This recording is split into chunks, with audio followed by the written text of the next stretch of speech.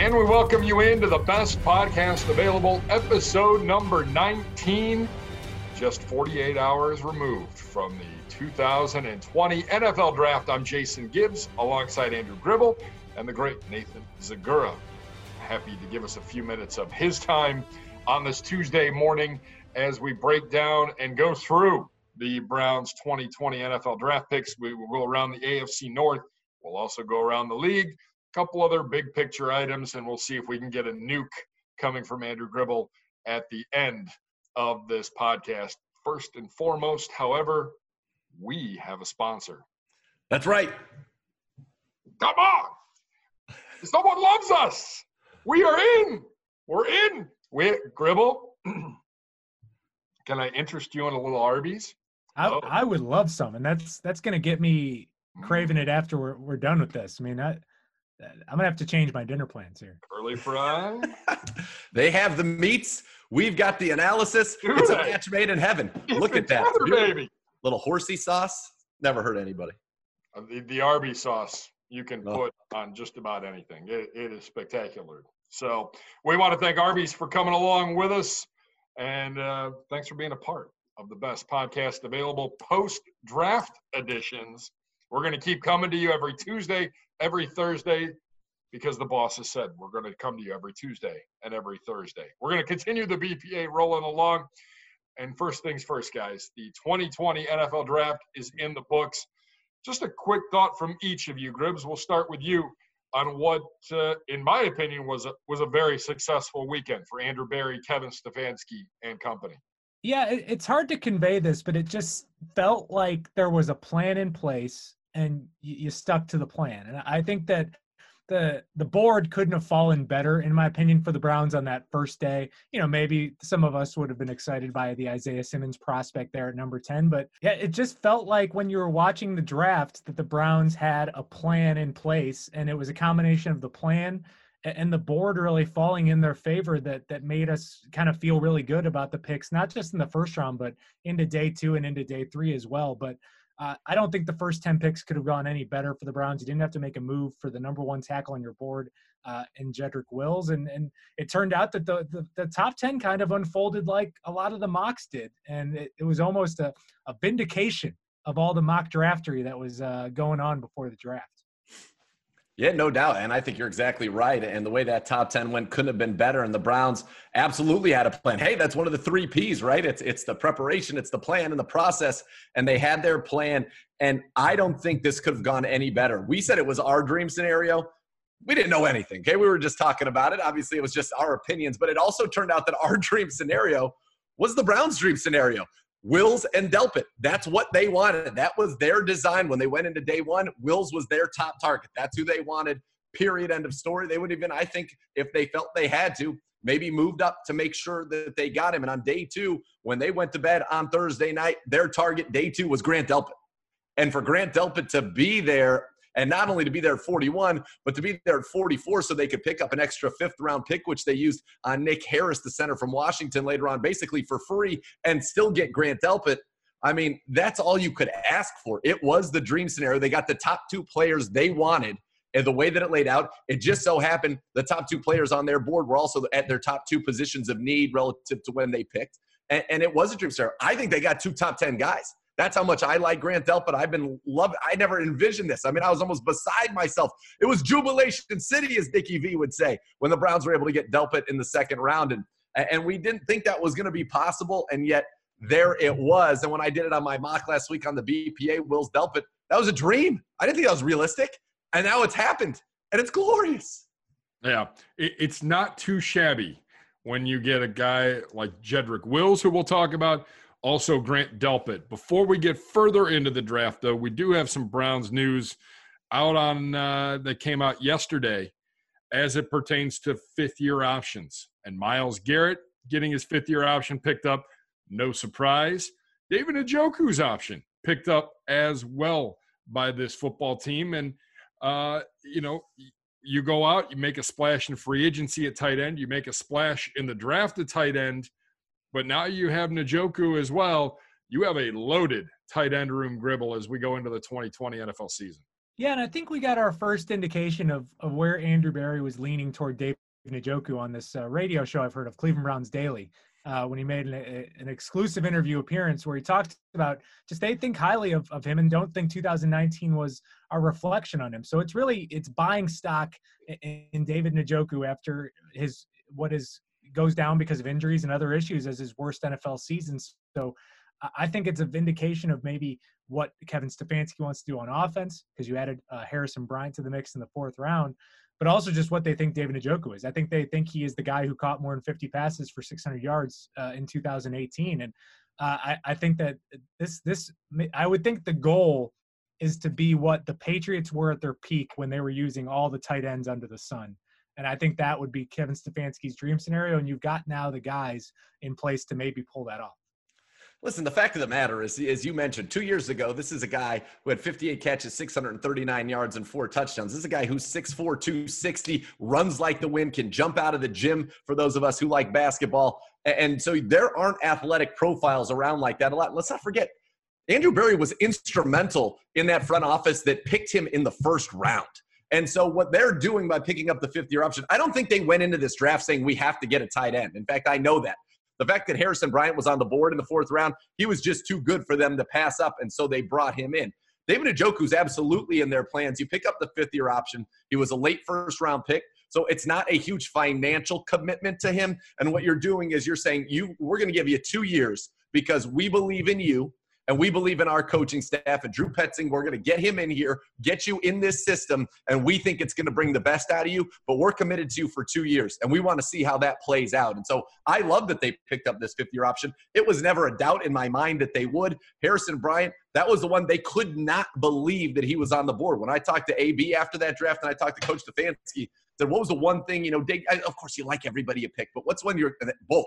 Harrison Bryant, never thought he would be there, and it's a perfect offense. You bring him in. Austin Hooper told me on that working from home that, look, it takes a year or two for tight ends in this league, and now there's no rush on getting Harrison Bryant on the field. Of course you can, but now you've got 3 great guys, and we saw last year when David went out, our tight ends disappeared, gone. Now, if we have an injury, you're still able to deal with it, and I think it's a wonderful, wonderful thing. But this front office, and you're right, Gribbs, they are high on David Njoku, and for good reason, and they believe he's going to get back on track in this offense.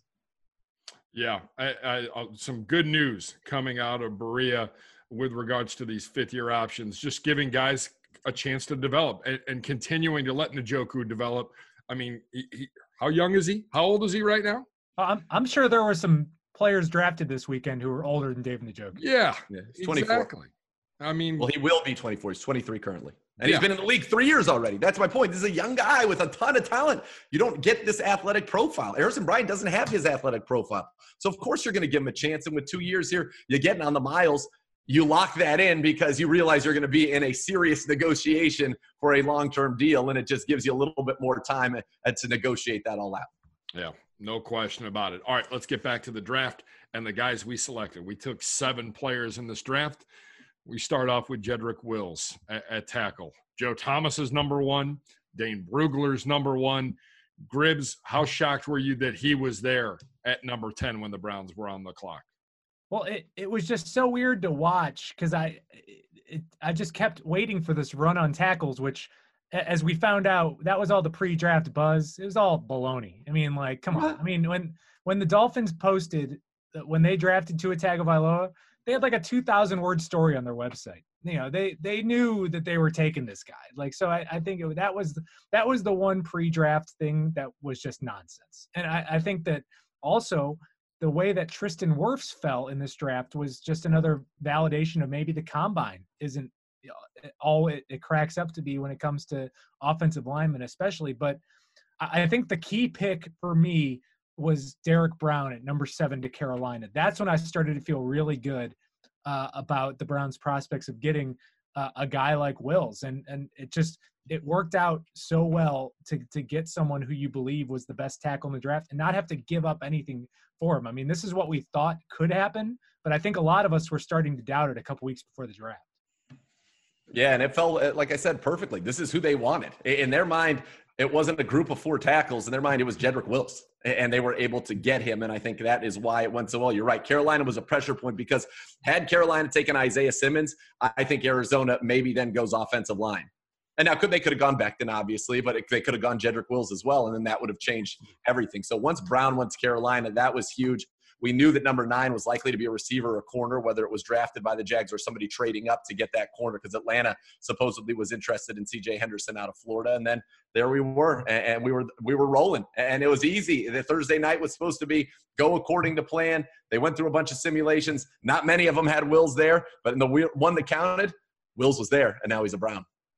Yeah, a fantastic get for the Cleveland Browns at pick number 10. And we'll talk about the rest of the first round. But basically, the Browns were done. By 10 o'clock on Thursday night, it was over. Everybody was watching.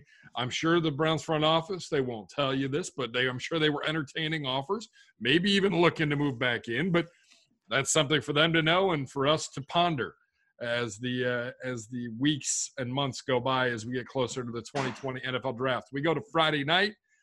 Grant Delpit. First and foremost, Browns were on the clock at 41. Somehow Zegura, they move back 3 spots. They get a pick, and they get their best guy that they wanted in safety, Grant Delpit.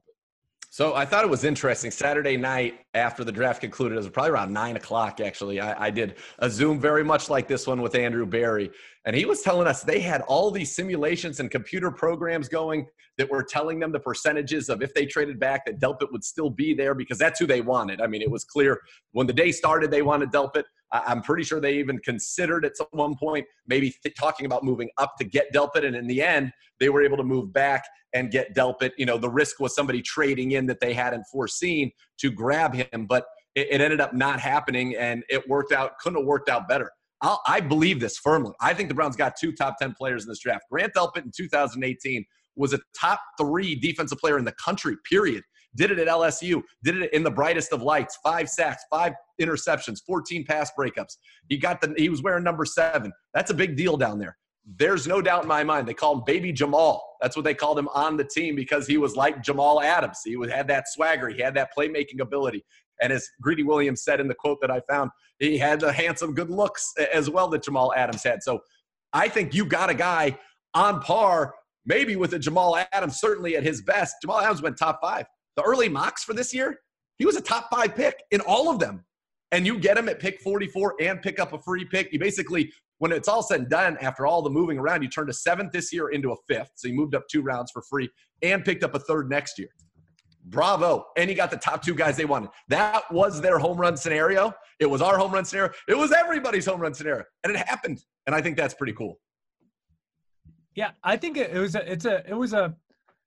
showed a lot of gumption on Andrew Berry to move back when his guy was there at 41. I mean, that's a risk. And I think that to me, that just shows the work and planning that they put into this to be competent. I mean, this wasn't a situation like in 2018 when you took Corbett at 33 and Chubb at 35, because you knew the Giants weren't taking Chubb at 34 because they just took an orangutan. There was more risk at play to do this. And I would say, to echo what you said, just Grant Delpit in the previous year was a unanimous All-American, which is very hard to do. I mean, that especially at a position like safety. And LSU was not the national championship team that it was this past year, where some guys maybe got some awards that they maybe shouldn't have. I mean, they were okay. They were 10-3, but he was an outstanding player for them. And I think we've seen. Remember Myles Garrett trying to play through a high ankle sprain? I mean, it was like 2 different players. I think this is what the Browns are banking on with that Grant Delpit from last year, who was still really good, was not the same that they believe he will be when he's healthy.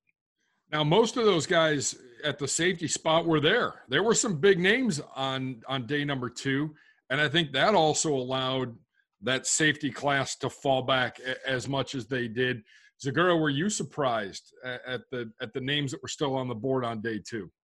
Listen, the fact of the matter is I was stunned that Grant Delpit's not a first-round pick. I'm just happy that he's a Cleveland Brown. But, yeah, you saw Xavier McKinney was a guy that you thought was going in the first round in a lot of these mock drafts. There were a lot of guys that you thought were going in the first round. It was loaded there in the second round. I mean, T. Higgins goes in the second round. Gross Matos goes in the second round. Delpit, Xavier McKinney. These are guys that were first-round picks in a lot of these mock drafts, and yet here they were available at that point. Ezra Cleveland was on the board for a long, long time. Josh Jones was on the board for an unbelievably long amount of time. So it was very interesting versus the mocks versus what played out.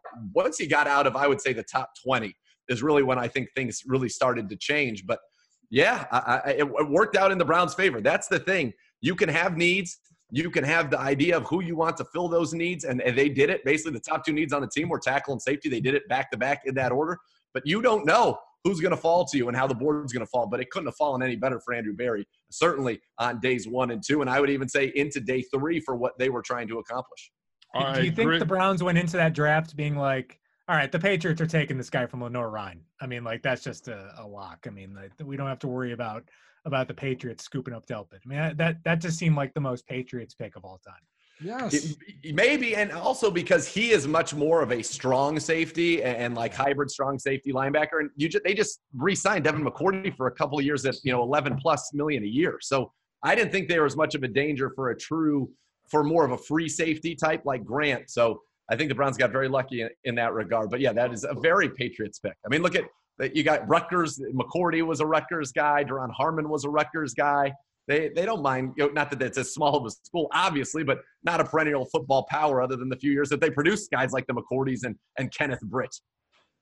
All right, so we'll get into the third round here in just a second, but those are the Browns' top 2 guys. And those 2 guys, there's a lot expected of them. Yep. But Gribble, should we be expecting them to start in September? Week 1 of the 2020 NFL season, or do you have to give these guys a chance that maybe they're not ready to start till the middle point of the season, or even later?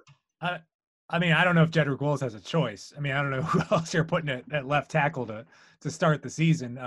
So I would say he's probably going to be starting to get your season started. I mean, Delpit probably will, but it's not a given. I mean, there's a couple veterans there that you added, and I think that Carl Joseph and Andrew Sadeh have played some good football, so they're not just going to give up their positions there.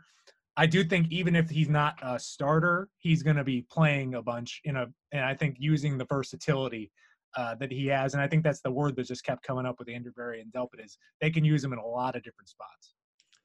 Look, we don't know the impact truly this offseason is going to have on these rookies. So I think a lot's going to be on Jedrick Wills and Grant Delpit while they are in this virtual offseason to learn the techniques that they need to play in this offense or defense, respectively, to learn the playbook so that when they come in, they hit the ground running. If they do, they both will be starters in day 1, week 1. They're both that good. And I honestly think that we're going to reach a point early in this season where Grant Delpit becomes the vocal leader of this defense. That's just the way that he is wired. We don't really have that guy on defense on our roster anymore. You'd say the guys who are kind of the biggest quote-unquote leaders would have been, Schobert by example, Christian Kirksey kind of from the heart and soul standpoint, and Demarius Randall in a sense from his mouth, And now you're going to have a guy that's got the skills, the attitude. That's who he was at LSU. I don't think that's going to go away. I think he's going to be a leader from the second he gets here, and I think that he will start day 1. But it's nice to know you have Andrew Sendejo to play there if you need to. I mean, and think about this, folks. Think about this. Our starting DBs, assuming that Delpit starts week 1, 3 first-rounders and 2 second-rounders. Because you got Denzel, you got Kevin Johnson and Carl Joseph, all first-rounders, and Greedy and Grant Delpit, both second-rounders, both of whom, by the way, certainly have first-round talent. There is a lot of talent in that back end all of a sudden when we thought, whoa, what's going on back there? You're going to be starting nothing but 1s and 2s in that room. I think that's pretty impressive. All right, we move on to the third round, and we had not 1 but 2 guys, and we make our second trade of the draft. We were slated to go at pick number 74. We trade the 74th pick, and we trade the 7th round pick, which right there I'm willing to take Andrew Berry out for steak dinner for like a month for trading the 7th round pick. Glorious. In exchange, they move back 14 spots to pick number 88. They also get a 2021 third round pick. Pretty valuable commodity there. But they move back at pick number 88. They address the defense. Again, Jordan Elliott, the defensive tackle out of Missouri. Also Jacob Phillips then at pick number 97 in a pick that they'd gotten from Houston. The 6'3", 228-pound linebacker from LSU. So Jordan Elliott and Jacob Phillips in an all-defensive day 2 heist for the Cleveland Browns. Gribbs, your takeaways from what they did on day number 2.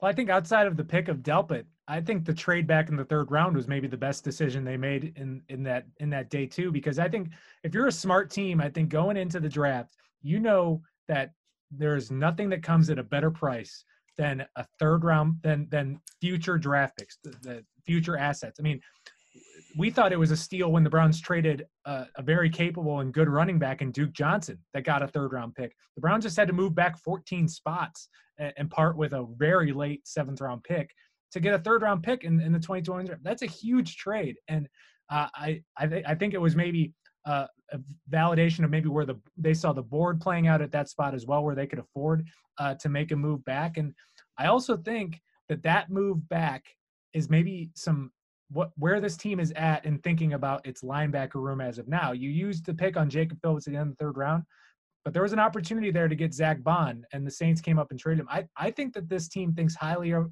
its linebacker room, maybe more than people expect, and they're maybe just letting this plan play out. Be like, hey, you used 2 draft picks on linebackers last year. These guys, let's give it some time and let's see what they can do. Yeah, I think that's absolutely right. First of all, you talk about the trade back from 74 to 88, and it brings in the question in your mind, what's better than 1 Arby's roast beef?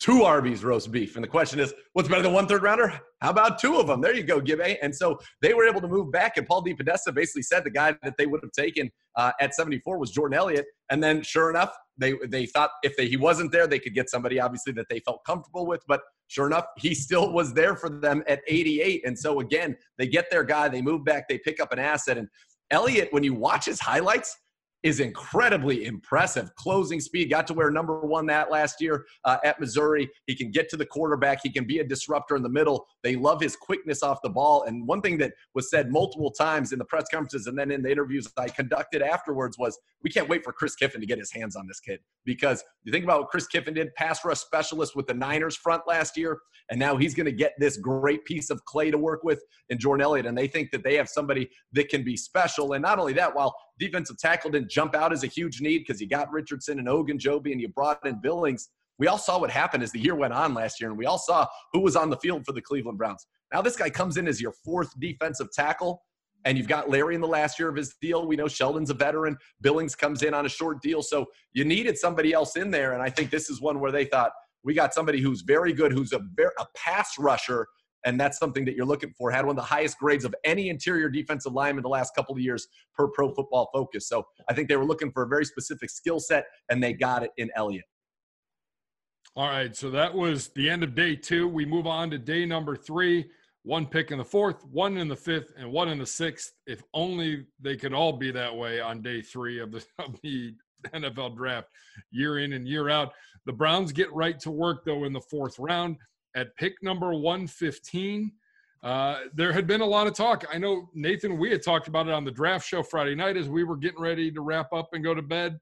And then on Saturday morning when you woke up, is this where the Browns maybe go after a wide receiver? Or, what else is out there right now? Linebacker and corner, or a pass rusher or edge rusher. They go get a tight end, and they get one of the better ones in Harrison Bryant, the tight end out of Florida Atlantic. And Nathan, here's a guy that he just makes plays and a big body, and we touched on it earlier, that's going to help this tight end room. Look, good route runner. Lance Zierlein gave him the pro comp of George Kittle, which certainly we would take anything near what Kittle has done for the 49ers. But this kid had over 1,000 yards receiving. That hasn't happened for a tight end since 2013. He won the Mackey Award as the best tight end in the nation. And it's the first time it's ever happened with a tight end not in a Power 5 conference. So he knows this outside zone scheme. He is a good and willing blocker. Ran a lot of the outside zone, was their base run there under Lane Kiffin. So he comes in, and this was a situation where I don't think they were looking for a tight end per se, but he being on the board, they couldn't believe it. They said, we got to get him. We'll bring him into our program and go that way. I do think receiver, slot corner, center, obviously a center for the future was something that they were looking at, but this was, they thought, too good to be true. And I just want to go real quickly on Phillips and echo something Gribbs said. I think they like what we have in our linebacker room, but they wanted something specific. Again, they were looking for specific traits with these guys. Phillips, long, lean, fast, rangy, tough. and they like his length in space. And I think that's why they were so drawn to him. And then you get a guy, because he's going to be the one that's going to have to cover the guys like the Harrison Bryants, or in our division's case, like the Mark Andrews, et cetera. So that's what they were looking for there. But Bryant, 6 for 79 against Ohio State, and stood out as a guy that belonged on that field. And I think he said that was a big game for him. But I love that pick. And I know the Browns were thrilled about it, and I know other teams in our division were not thrilled about it. Gribbs, when you take a look then at the Browns pick in pick number 5, 160 overall. Freebie. Brown draft maybe their center of the future in Nick Harris, 6'1", 293 out of Washington. And the more that I know, the more that I read on him and the more I see about him, the more impressed I am. And here's a guy that, you know, might take a little bit of developing, but not only can he play center, he can also play guard as well. Yeah, and he can. I think the thing was, I think it was Jeff Schwartz that put out, if he was a couple inches taller, this would have been a day 1 or day 2 kind of pick. And so, I mean, having a skill set like being able to snap the ball in the NFL is very important. And I know I brought this up maybe uncomfortably with one John Greco back in an earlier podcast edition, where when you lost Alex Mack, I mean, you're in trouble. I mean, you needed a center for that offense. And, you know, it's not just an easy thing for someone to pick up. I mean, it's a truly different skill set. So I think to bring in Nick Harris, first off, just solidifies that you're okay if a guy like JC, who's played through a lot of pain the last couple of years, if he has to go down with an injury, first off. And then he does have the versatility. So I think if he can play guard, you're going to bring him up on game day. And you've had the expanded rosters now where you can have more offensive linemen on your game day roster. It's another player where I think that they felt like they were getting him around later than they probably thought they could have. And it was just tough to pass up. And I know offensive line picks, especially on the interior, don't exactly get the people going the same way that a Grant Delpit does on day 2. But I think this was an area of need on a team that still does have some question marks at right guard. I couldn't agree more. I think he will be a center, and I think that's how they view him long-term because of the height limitations. And I think, you know, you saw Jeff Schwartz, what he said about him. But here's what Dane Brugler, I think this final sentence just sums it up. He will be overlooked because he lacks ideal NFL measurables, but he has a terrific blend of smarts, technique, and agility with a competitive playing temperament, displaying starter-level traits in a zone blocking scheme. And Brugler had a 3rd-round grade on him. This kid is natural in his movement, his ability to get to the second level, get those double-team blocks, which is that's what you need to do as a center. That's why Alex Mack was so successful in the scheme. His movement skills were rare. This kid has them. He doesn't have that height, and that's why he fell. But this kid, when you watch him, and you watch him in pass protection, 900 pass blocking snaps as a center at Washington, 2 sacks allowed. He is strong. He's low. They say low man wins. He is low. He's got that leverage, but it's the movement skills that really attract the Browns. And they feel like, to your point, Gribbs, they got a guy later than he should have gone, but a guy that is also specific to their scheme. That's where his strengths line up. And I think you go back to the plan comment you made at the beginning. They know they're going to be here for a while. We are working on building an identity, knowing that we are an outside zone football team. We're bringing in guys that fit that. We know what we're going to be on defense under Joe Woods. We're bringing in guys that fit that because they are building something that has an identity, that has a plan. It's not, oh, let's just get this or that or whatever, willy-nilly. They know exactly what they're looking for. They did it in free agency, they did it in the draft, and I don't think it's a surprise at all. Yeah, no, a good pick, a great pick by the Browns. I think the thing that impressed me the most was it's very rare you see a team promote someone in their redshirt year and strip them of the redshirt title that's not replacing someone that's hurt. He flat out proved to everybody on that Washington staff he belonged from day one. I don't want to be a redshirt.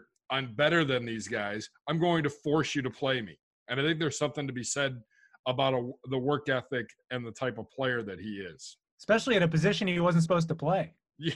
I mean, there aren't many guys who get recruited as centers. They usually get converted into centers, but he was a center recruit. Yep. That shows he's been doing this for a while. All right, our final pick number 6 from the Arizona Cardinals. Yeah, the only guy that might rival Grant Delpit in terms of a Zegura enthusiasm, it would be Donovan Peoples-Jones. The Browns go get a wide receiver from the University of Michigan, a guy that I think a lot of people thought might go a little bit higher than he went, but a guy that is going to help this team, not only from an offensive standpoint, but clearly in the calls with the media after he got picked, he's going to help on special teams. Z. There's no doubt. And yes, I was excited. I'm not going to say we got 3 guys in the top 10 in this draft, but we got somebody from an athletic standpoint that's probably one of the top 10 athletes in this draft. I mean, you go back coming out of high school, he was the number 1 wide receiver in the country. 5-star of 5 stars, had offers from everywhere. Ended up going to Michigan because that's where his father went, and he wants to be an orthopedic surgeon like his father when his playing days are done. So this is a smart young man, but 6'2", 215, runs a 4.4 40, 44-inch vertical, over an 11-foot broad jump. I mean, you talk about just an athletic profile. He had it all. Urban Meyer said he was the best receiver he's ever seen in high school. It did not manifest itself into production at Michigan, and there are probably a variety of reasons for that. Some would be the quarterback. Some could be the system. Some could be of Donovan Peoples-Jones's own doing. But he's here now in a 6th-round pick where there is literally no downside whatsoever. There is only upside. And you have an opportunity with this kid because he's going to be unlike, from an athletic profile standpoint, anybody in our wide receiver room. And really, he's unlike most receivers in the NFL. That's how elite he is from that standpoint. So if he's willing to put in the work and learn, and he's got 2 veterans in Odell Beckham and Jarvis Landry who have done more with less, even though Odell's an unbelievable athlete in his own right. But he can learn a lot about route running. He can learn a lot about setting DBs up. He can learn a lot about work ethic from those guys. And he's going to have Chad O'Shea there as the coach. If they, again, you talk about good pieces of clay, this is as good as it gets. You would build him. This is central casting. What should a stud number 1 receiver look like? Donovan Peoples-Jones is the answer. Now it's going to be on him to put in the work and the coaching to get the best out of him. And if that happens, the Browns will have a huge steal. At the very least, you mentioned it, took 2 punts to the house there, was a freshman All-American for his punt returning. JoJo Natson's going to have a little competition in that regard now. But you have a guy that can contribute on special teams, and I'm sure they're going to train him. Preef's going to get his hands on and say, you're going to be running down the field using that speed and that size, and you're going to be making plays for us, and then you can earn your way onto the field as a receiver. Gribbs? Yeah, I mean, this is someone who I wasn't maybe as excited about Nathan pre-draft because the lack of production would concern me a little bit just because you wonder what happened. But right. that goes out the window for me in the 6th round. And maybe had this been pick number 115, I'd be like, what maybe let's hope that they're buying on upside. But 6th round, I mean, that's all you're looking for. I mean, you should have a team where you're good enough it's a bonus if they make the team as a 6th-round pick. I mean, that's just the reality of where the NFL is. This isn't 2016 where you're needing your 6th-rounders to be major contributors. I mean, you need these guys to maybe make the team and help you out and have some upside. I mean, the guy I bring up, and hopefully that this translates, is that I would say similarly recruited, similarly disappointing college career, great NFL career is Stephon Diggs. That he was a huge, big-time recruit. Maybe not on the level of Donovan Peoples-Jones, but he had Alabama offers. He had all these offers to go every school. Went to Maryland, similarly non-eventful offense like Michigan has, and I think that hurt. And he just didn't perform all that well, and I think he fell to the 5th round. Same thing with Donovan Peoples-Jones. I mean, Michigan's offense, it stunk, and it was tough to watch. And I think that played a part in it. But also he's got something to prove. And use those traits that made him such a good high school recruit, because these recruiting services don't miss often. Most of these 5-star recruits become NFL players, and no matter what. And that I think that he's got the skill sets to do it. Now he just has to prove. All right, let's take a look now. That's the Browns recruiting class, draft class.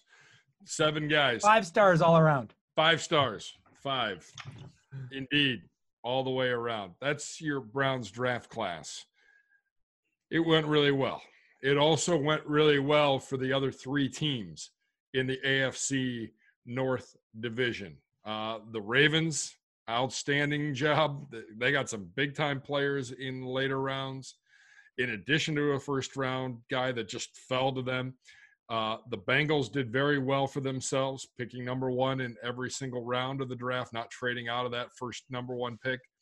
And then the Steelers did well, but they still didn't find anybody to back up Big Ben. So I think the focus is on the Ravens and the Steelers, both of whom significantly upgraded themselves, Gribbs. Yeah, I mean, first off, I'll just say the Bengals had an incredible draft. I mean, and that it's just because they just sat. I want to know what who's the last team with the number 1 pick to just sit and pick first in every single round. I can bring that up while you talk. I mean, so they just went across. They hit a bunch of areas of need, and I think they've got 3 starters at least in their first 3 picks, maybe even 4 based on their needs. But I think they had a great draft. Steelers draft was kind of meh, but when you think about their first round pick was Minkah Fitzpatrick, then it all works out. I didn't love their 4th. I didn't love them adding another running back in the 4th round. Like they've got a lot of running backs on that team. But the Ravens just had the most prototypical Ravens draft, just drafting guys that you're like, that guy's going to be tough in game. Like Patrick Queen's just going to be someone we're not happy with on Sundays. Like J.K. Dobbins, like why do they even need that guy on their team? And there was just so many of those guys that the Ravens picked, but that's the division we're in, and that's life. I mean, nothing's going to just be handed to you. This isn't the AFC East. This is going to be a tough division no matter what. No doubt about it. And the Ravens, in this draft had 4 third-round picks. They had a 2nd, a 1st. You get Queen, you get Dobbins, you get Matabuke, an exciting interior defensive line prospect. They just always reload, and that's what they did here. They needed a middle linebacker. They ended up getting Patrick Queen. Do they need really another running back? They have Ingram there, but they end up getting J.K. Dobbins, who is going to thrive for years because Ingram does have some tread on his tires. And Devin DuVernay with his 4.3 speed, another burner for that wide receiver room, a guy who caught everything at Texas and can make plays. Malik Harrison, well-known here, and on and on. Ben Bredesen, even from Michigan, who was a very, very good guard, as they need to try to get somebody to replace Marshall Yanda. They did a great job. You're right. I think the Bengals hit a home run. The Steelers, it's going to be more interesting. I think they got some interesting guys. I don't know what Chase Claypool's going to be in the NFL. Yeah. Is he a receiver? Are they going to use him as kind of a move tight end and somebody who can just stretch the seam because he's 6'4", runs a 4.4 40? Maybe that's what they do with him. But I found of the 4 drafts, I would put them at the bottom. Again, you factor in Minkah Fitzpatrick, just like last year we'd say, well, our first round pick was Odell Beckham. That makes it look a lot better. But I think it was kind of symbolic of the division right now. The Ravens are the cream of the crop. They had a cream of the crop draft. The Bengals are the team that I think will be the most improved. They had a great draft. We had, I thought, a great draft as well. And the Steelers, you have some questions, just like you have some questions right now, I think, a little bit about their long-term, viability in this post-Ben era. And I will say the best thing that could have come out of the weekend outside of the draft was that Jameis shunned them to go to the Saints. So they don't really have that other plan. And I love that. And we will get to that. Here, I'm hoping for a Gribble little nugget there, hoping to poke the bear. ESPN stats and info. The Bengals made the first pick in every round of this year's draft, marking the 3rd time the Bengals have done it. 2003 and 94. No other NFL team has done that even That's once awesome. in the common draft era since 1967. That's awesome. Perfect. Yeah, very Bengal thing to do. No question. So the AFC North gets a little bit better. We'll wait and see how it all shakes out on the field. I'd say watch out for the Bengals. Like they're going to be right back into like 7 or 8 win territory. Yes. I mean they were not as bad as their record indicated last year, and now they've got some. I mean, their wide receiver room is arguably the best in the division. Yeah. Now they have some really, really good players, and they are going to be a handful for sure. All right, let's take a look at the entire NFL draft, get a couple quick thoughts from you guys on this. Your best pick from the draft that wasn't Browns related. I can't say Grant Delpit? Jeez, Louise. You may not. You have to come up with something else on this podcast other than Grant Delpit. All right. Gribbs?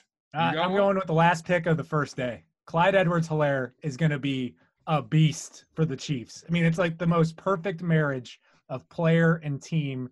I mean, like, can he be a top 5 fantasy running back? Are we scouting out that this soon? I think he might. Yes. In the fantasy rookie drafts, he is the number 1 pick for me, without a doubt. Andy Reid's already said he's better than Brian Westbrook, which is, by the way, a great disgrace to say something so prematurely about a legend like Brian Westbrook. But yes, he is going to be insane. That, by the way, would have been my answer. That was the one that I had pegged. So I'll go a different direction. And I'll go with, I think CeeDee Lamb going to the Cowboys at that point. I thought he was the best receiver in the draft. And I think that's just a steal for them to get him that late, which I thought was a really good one. Patrick Queen would be another If you go into the second round, which I think that's where things got a little bit interesting, but after us, I love this, the 2 picks, right? Antoine Winfield Jr., KJ Hamler, and then you go down and you get Jeremy Chin, who a lot of people talked about as the last pick of the second round. I think there are going to be some pretty good players coming out of the second round when it's done. But Clyde Edwards-Helaire, you couldn't even make that up that he gets to go to the Chiefs. What do the Chiefs need? Another weapon. It isn't fair. All right, worst pick in the draft. Zegura, we'll start with you. Well, it really, I'm going to give you multiple because I like to overachieve. But what's going to be great about this, or you're going to love, is that they're all Green Bay Packers picks. Jordan Love and A.J. Dillon back-to-back are probably the 2 worst first 2 picks I could have ever imagined in my life. I don't know what their problem is with people named Aaron, but the disrespect that they continue to show Aaron Jones there for everything that guy does as a running back, to get a guy who is just basically, is he a fullback? He's 250. He's a plotter, and they have Aaron Jones. Oh, and then instead of drafting somebody in a historic wide receiver draft when you are desperate for wide receiver talent, let's not give Aaron Rodgers a receiver. That'd be silly. Why don't we draft another quarterback? Unbelievable. I thought their draft was mind-boggling. Gribbs. I mean, you took my answer, but I'll audible on the fly here, and I think the Falcons taking a cornerback at number 16 when they had the opportunity to put a wide receiving core of Calvin Ridley, CeeDee Lamb, and Julio Jones. I get that the Falcons wanted cornerbacks. Were they that strapped that they had to have a cornerback in this draft? Like, I didn't understand that at all. I mean, they had the opportunity for something really, really special there, and I didn't get that. I thought that was drafting for need way over drafting for best player out there. Yep. All right, which quarterback plays first? Jordan Love, Jalen Hurts, or Jake Fromm? Gribbs, we'll start with you. Jalen Hurts. They're going to find a way to get him on the field right away. Yeah, he'll play this year. Yeah. In some type of Taysom Hill-ish role. But, yeah, the other guys. And then if the other one, Jordan Love is going to be the first one to become a full-time starter in the NFL. Barring injury. So a year from now, is he the starting quarterback in Green Bay? Yeah, because if I'm Aaron Rodgers, I'm done. Thanks for nothing. You had an opportunity to win multiple Super Bowls. You did nothing to help me in free agency for a decade, and now you do this. I'm out. I'm going to Denver with John Elway, and I'm going to be throwing the ball around the yard to Jerry Jeudy and KJ Hamler and Cortland Sutton next year when Locke flops, or I'm going to New England with Belichick, and I'm winning Super Bowls. That's the deal. I'm out. Deuces. Relax. No. Lunacy and arrogance, that pick. I just couldn't. I can't wrap my head around it. Like, you have a once-in-a-generation quarterback. They went 13-3 last year, Gribbs. And by the way, he's probably got 3-4 years at the top level. Why would you not do everything you can? Forget about the future. Points. They never have. The last time they drafted a skill position player in the first round, and we'll count Jordan Love, was Rodgers in 2005. Like, that's crazy to me. You know what? They could have gotten him probably with their second pick. That's amazing. It really. I'm not going on a limb by saying that. I think they could have maybe gotten him in the second round at some point. I mean, Fromm drops all the way to the 5th. I don't know what the Bills were doing, because you've got Allen, who was one type of quarterback, and Fromm is the exact opposite, really. So I don't know what they're doing there. The Jets taking Florida International's James Morgan. By the way, their 10th quarterback in the past 15 years that they've drafted, the most by any team. Don't believe he was at the combine either. Yeah. By the way, interesting note as I was doing my homework for today, FIU had 2 players drafted. Florida State, 1. Wow. Talk about a team falling on some hard times, Daddy. Wow. A record 13 wide receivers going rounds 1 and 2, 36 overall. 14 players from LSU. 23 combined from LSU and Alabama. Ohio State and Michigan, each with 10 guys. Question for you both. Would you rather be Mr. Irrelevant or be the top undrafted free agent? Gribble. Oh, it's an easy decision now. It's the top undrafted free agent. I mean, I think I've seen some information out there that Mr. Relevant lost money by getting drafted. Yes, I would concur. Yeah, and you get to pick where you're going, and you're going to have a recruitment process, and you're going to get paid. And yes, absolutely, top undrafted free agent. Gibbs, here's one more stat for you. Larry Ogunjobi's Charlotte 49ers. he was the first draft pick ever from there. They had more picks in this year's draft than NC State or Duke, and just as many as UNC, Wake Forest, and App State. Wow. Good for you, Larry. Good for that program. That program's on the up and coming, as they say. Miscellaneous stuff as we close out today's best podcast available, presented by our good friends at Arby's. I do have to get a word from each of you. Jameis Winston is a New Orleans Saint. Gribbs, it's a good day because he's not a Pittsburgh Steeler. But Jameis with a big one-year signing right after the draft ended, mind you. I mean, I was told he was, the best, one of the better quarterbacks in the league. I mean, I guess that maybe I was told on this podcast. And that's right. It's the fantasy footballization of NFL coverage on how Jameis Winston was covered last year. Let me tell you something, Gribbs. I'm going to save this clip because what he did, this is brilliant by both Jameis Winston, who has humbled himself, and it's brilliant by the Saints because if Jameis Winston, there are no physical issues right now with Jameis. Last year, obviously, there may have been some decision-making issues. And so he's going to go for a year and spend time with arguably one of the greatest decision makers ever as a quarterback and learn everything about Drew Brees, about his process. Does that make him Drew Brees? No. But Teddy Bridgewater said the year that he spent there, the 2 years he spent there, were invaluable to him in his development as a quarterback. And so you take that 26-year-old who's got all the tools. The guy threw for 5,000 yards in the NFL, over 30 touchdowns. Yes, 30 interceptions, well aware. But you give that guy a year to just say, look, you're taking a step back, and we're going to teach you about how to be a quarterback, how to think like a quarterback at a level that he clearly has not gotten before or hasn't resonated. And if it does resonate, they're going to go from Drew Brees to Jameis Winston, a former number 1 overall pick for a decade, in a dome where he can sling it around with offensive geniuses. And I think it's a win-win for him. And I think it's a big statement by him. He turned down more money elsewhere, including the Steelers, to say, I want to go here and I need to become a better quarterback. And this is my best path for doing it. And by the way, could lead to him being in that division, beating the Bucs for a decade. And I think that had a little bit of appeal to it as well. It's so interesting that 2015 draft class, it's like the 1 and 2 quarterbacks obviously have not panned out, but they haven't flamed out just yet. They're just kind of withering away. Like they're now both backups, which usually you see them just completely bust out of the NFL. I mean, it goes one way there. Now they're just kind of hovering around, and it'll be interesting to see who redeems their career first. I mean, I think Mariota's got a better shot of starting games this year. But if Brees can stay, if Brees stays healthy, obviously, yeah. I will concede if I'm buying stock in one of them long term, I'm buying in Jameis just because the traits are there. I just think interceptions matter. It's just a lot of interceptions that clearly no team wanted him to be their starter this year. Let me tell you this, and I'll come back here and say it next year on the BPA. If they don't sign him to a long-term deal after this year, then I think he's toast. But if they like him, you're going to know it. And I do think this is Brees' probably last rodeo, and there'd be no better way if he knows that Jameis is good to leave them in those hands. And they'll know. They'll know from being around him in the building and how he improves and what he shows. They'll know.